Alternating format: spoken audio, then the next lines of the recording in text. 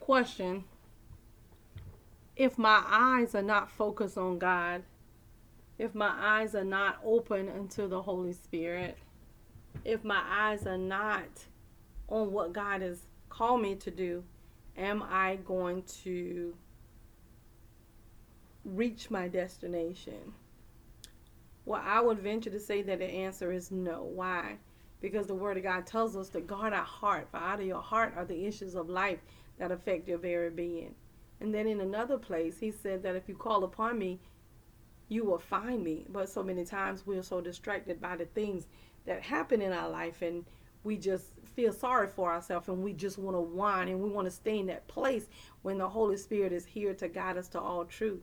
Doesn't mean that we're going to be perfect, but what it does mean that if we are living according to what God is saying, and the Holy Spirit is in the place in our life to guide us to all truth, then yes, we will get to that place where we're supposed to be. Why? Because we're open to the Holy Spirit, and He's our guide. He's the God, He's the one that guides us to all truth, because of the fact that we can't get where we're trying to go without accepting Jesus Christ as Lord and Savior of our life, and we can't maintain unless we allow the Holy Spirit to guide us to all truth.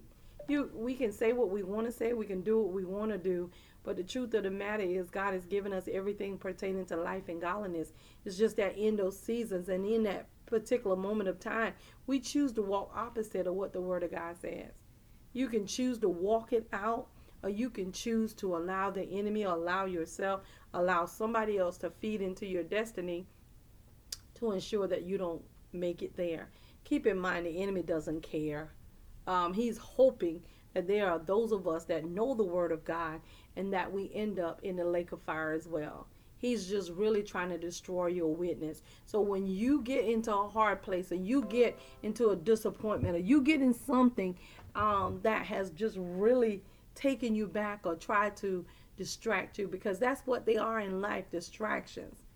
The Word of God says that trials come to make us strong.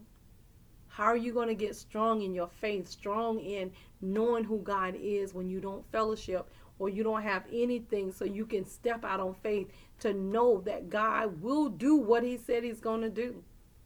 We don't want to go through. We don't want it to be uncomfortable. We don't want any of those things.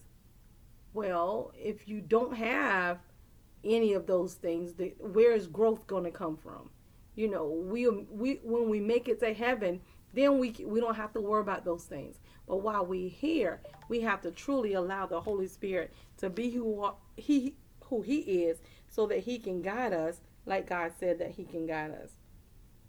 And this is the confidence that we have in Him, that when we ask anything according to His will, He hears us.